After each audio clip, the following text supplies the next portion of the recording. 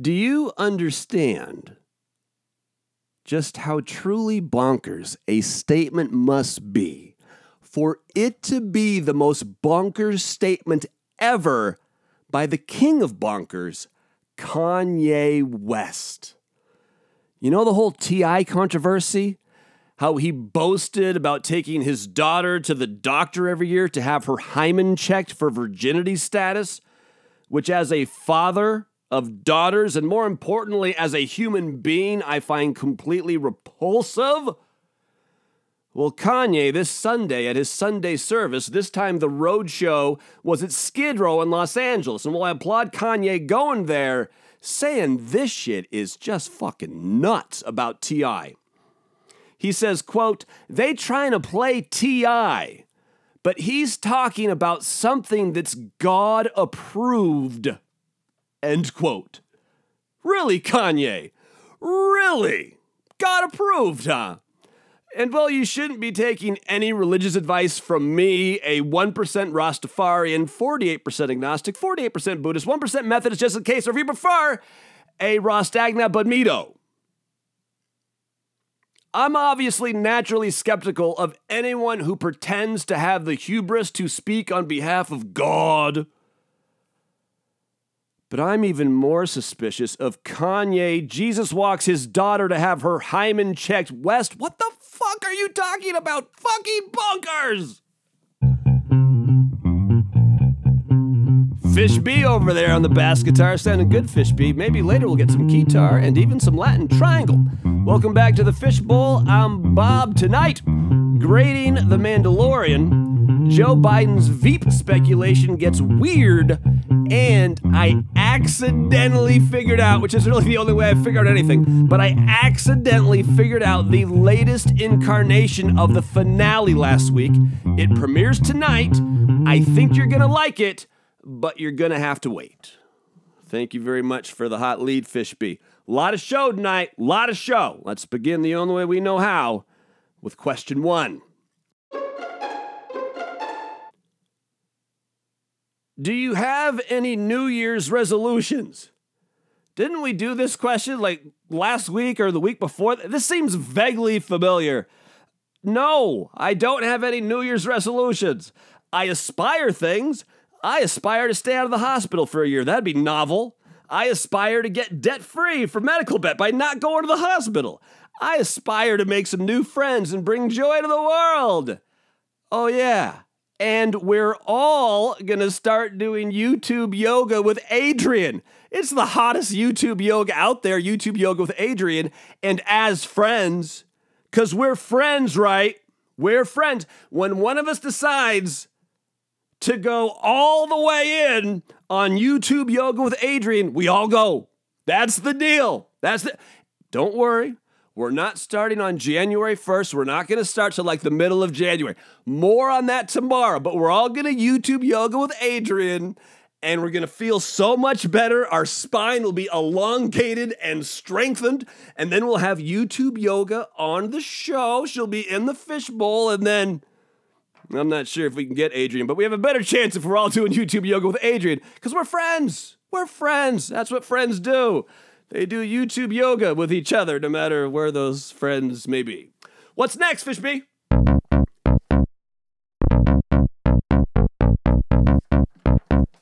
As Global Media Ombudsman, what grade do you give The Mandalorian? Yes, Global Media Ombudsman, a very prestigious title. I just got Disney Plus. I got it because I was waiting until all 8 episodes of The Mandalorian were up. Now they're up. The first season is done. It was fantastic, but I'm only giving it a B+. Here's the reason why. Episodes 1 and 2, fantastic. Episodes 7 and 8, fantastic. But in the middle there, it was, I love you, Jon Favreau, but that was a little bit of filler. A little bit of filler. Those episodes could have been in any order, and no one really would have noticed. So B+ it is. But since I'm wearing my Global Media Ombudsman hat, you want to know the best thing I've streamed lately? And maybe I'm biased because I love this woman so much, but Michelle Wolf, her new comedy special on Netflix, Joke Show, I mean, I thought she was lights out at the White House Correspondents' Dinner. I thought her HBO comedy special was truly, truly, truly amazing. But this Netflix special, joke show, the timing, the pacing, the tempo, the writing, the delivery, everything was just fantastic. It was great. It was so great. And while I'm not going to spoil it for you, and I know I'm about to sound like an asshole. I know I am. Forgive me in advance. It's the holiday season. Forgive me in advance. And forgive me, Ms. Wolf. I am so sorry for saying this. But this is what I thought at one point while watching the special, where there was a point where Michelle Wolf pointed out that she tried anal sex just one time. Just one time. And then my mind started wandering a little bit about, wow, imagine you're that ex-boyfriend walking around and then you hear that you're the only dude ever. You're that guy. I was only a Cub Scout for a year, but that's a hell of a merit badge. That is one incredible, just incredible merit badge. Good grief. What's next, Fishby? Who should Grandpa Uncle Joe Biden pick as a Republican running mate? Well, he hasn't gotten the nomination yet. And what would make the liberal wing of the party happier, the Liz Warren, Bernie Sanders portion of the fucking Democrats, what would make them happier than Joe Biden picking a Republican? Doesn't seem like a winning strategy, but he was asked the question this weekend, and he said he's open to it, and so I will honor the question. If I had to pick, my first choice would be retiring Congressman from Texas, Will Hurt. Over in the Senate, Lisa Murkowski from Alaska. She's not bad. Retired Senator from Tennessee, Bob Corker. Also not bad. And speaking of Netflix, if you haven't, watch the documentary called Mitt. It's all about Mitt Romney. Might change your impression of the man. I would take Mitt Romney every single day of the week over the current occupant of 1600 Pennsylvania Avenue, and I think we all should. But he's not going to pick a Republican, though. Grandpa Uncle Joe's not picking a Republican. He's going to pick either Kamala, Klobuchar, or Cory Booker, and I think Cory Booker, that's an outside chance. It's going to be either Kamala or Klobuchar. What's next, Fishby? Yo, it's me, Fishby. What should I pack for Florida? Well, I'm sorry, Fishby. You're under the impression that you're coming with me to Florida? No, you're not. No, we're not doing the show. Will I go to Florida to see the kids? I've got a 6:30 a.m. flight on January 1st. You really want to be on that? You really? Of course you don't. No one wants to be on that plane. That's why it was cheaper than the rest of the planes during the holidays. And I hope from Spokangeles, I'm fortunate enough to sit next to someone that's decided to stay up drinking all night and potentially also on cocaine. That'll be a real fun flight. This is the travel plan. From Spokangeles, 4 hours just about to Chicago, and then I sit in Chicago for an hour and 45 minutes and have a nice long lunch, and then I get on a plane and fly another 3 hours to Orlando, where I land. I leave here like at 6:30 in the morning. I get there at 6 p.m., but East Coast time. It's only like 9 hours of travel time total. I'll survive, and to see my kids, I mean, I'd do that for, forget 9 hours. I'd travel for 9 days to see the babies. What's next, Fishby? What if someone shot up the Arby's Methodist Church? Oh my God. I've thought this before. Because here in America, we have reached, or just about reached, I'm not sure. Hopefully we've maxed out. We've hit the saturation point of guns and nuts in America. But just by me mentioning this church where my grandma goes to, and this church that I like and I go to every now and again, I forgot this last Sunday as I have this entire year. My bad, but I'm only 1% Methodist just in case. But can you imagine? This weekend, there was a church shooting in Texas, the machete attack at a Hanukkah celebration in New York. In America, I heard this today, anti-Semitic attacks this last year, they're up 17%. Hatred is dividing this nation. And our president thinks that's a good re-election strategy. Split the country in half and hope that his half is bigger. Nonsense. If you could spend New Year's Eve anywhere in the world, what would you pick? Believe it or not, I actually don't like to go out on New Year's Eve. It's a little much for me, and I think there's something to be going into the New Year crisp. I like to not drink. I like to not party on New Year's Eve. I like to go in the New Year crisp. Might sound crazy, but that's my strategy. If I could go anywhere in the world, I'm going to need 3. I'm going to need 3. I'm sorry, I'm going to need 3. First and foremost, anywhere my kids are. That's where I would go.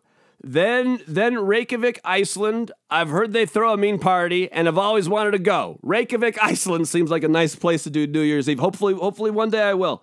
And Rome. Rome is my other choice. Not because I have this burning desire to go to Italy. I want to go to Italy. I want to go to lots of places. But mostly, do you know how many times in my life I've justified bad behavior by saying the following slogan, well, when in Rome? You know, I could make an excuse for anything, but go, well, when in Rome? It'd be nice to actually be in Rome when one says that. You could literally do anything. It's a carnival of hedonism.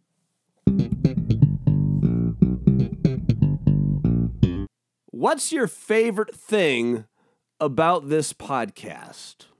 What's my favorite thing about this podcast? I mean, I like that people actually like it. I think that's kind of cool. I like that the way it's structured, that no one can take it away from me. And if you would have lived my life this past decade, you would understand why that's so important to me. I like the organicness of it, excuse me.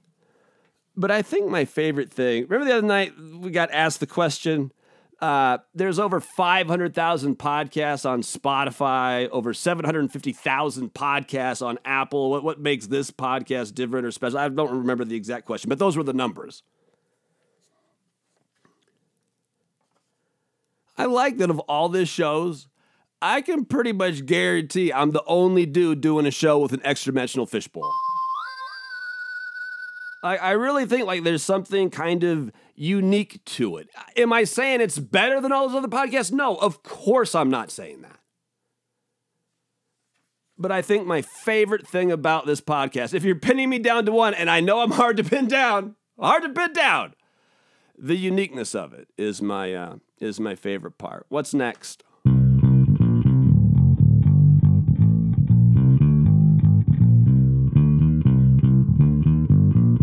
Yo, it's me, Fish B again. Still not going to Florida, Fish B. Still not. Sorry. Are we doing something special for the last show of the decade tomorrow?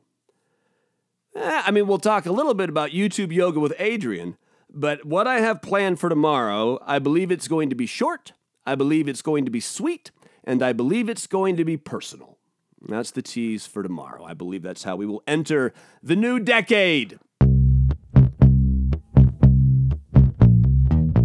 Elon Musk, yes, the cult of Elon, says his Las Vegas tunnel will, quote, hopefully, end quote, be open in 2020. What say you? I say when I prostituted in Nevada, everyone just called me the Las Vegas tunnel, and I was always open. In your face, Elon.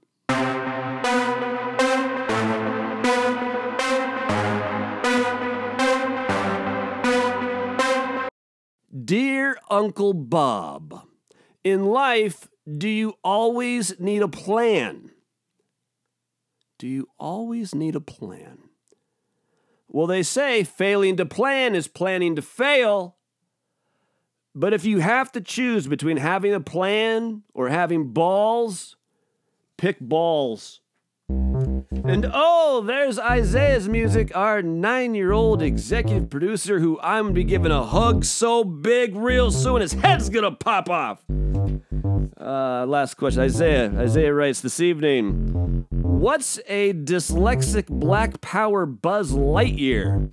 I mean, does not everyone know what a dyslexic Black Power Buzz Lightyear Happy Meal toy is? It was a Christmas gift between Fish B and I call it a dyslexic one because I believe the Black Power salute, the official, is a right fist in the air, a right fist. But this Buzz Lightyear didn't get the memo, apparently. He has a left fist in the air and a right over the heart, which I'm guessing he's just dyslexic, is the problem with Buzz. And now, my friends, it is time for what we teased at the beginning, a brand new interpretation of our finale. We call it Paleta Bola de Fuego / the finale. Kick it, Fish B. The Iran arms embargo doesn't end until October, and Trump's wet dream / Russia is already saying yes, please. Spotify is following global cesspool of unwarranted venom / Twitter's lead and pausing political ads. Murder Mystery starring Jennifer Aniston and future Oscar winner / Adam Sandler was Netflix's most streamed production of the year. For the second year in a row, according to Gallup, Michelle Obama is America's most admired woman / most likely to have sex with Barack Obama. Greta Thunberg's dad / convenient time traveler alibi is worried about all the hate directed at his teenage daughter. Ozark star / model Julia Garner married rock star / term used loosely Mark Foster of Foster the People. And lastly, leg uncrosser / retired actress Sharon Stone's Bumble account got taken down after the Bumble police / internet whores. That's a joke / not very funny because they thought it was fake, but it wasn't. See, I told it slightly different. Paleta Bola de Fuego / the finale. And now we're going to do it again. I like to send you out of here on a positive note. Let's do it again. We turn to page 22 tonight of The World According to Mr. Rogers, Important Things to Remember, a book by Fred Rogers. Page 22. How many times have you noticed that it's the little quiet moments in the midst of life that seem to give the rest extra special meaning? Damn. Mr. fucking Rogers. Hey, there's going to be a lot of nuts out there on New Year's. A lot of nuts. Some of them have guns. A lot of nuts, though. They've been drinking too much. Do me a favor. Do everything in your power. Do your best. No one gets arrested on purpose. But try not to get arrested. Do your best to not get arrested. And as always, be safe. If you can't be safe, at least be lucky. Fishby and I love you. We'll be back tomorrow. Say goodnight, Fishby. Last show of the decade. What will we do? Find out tomorrow. Isn't that right, Fishby? Yes, I know you already said goodnight, which made that weird. My bad. Adios, amigos.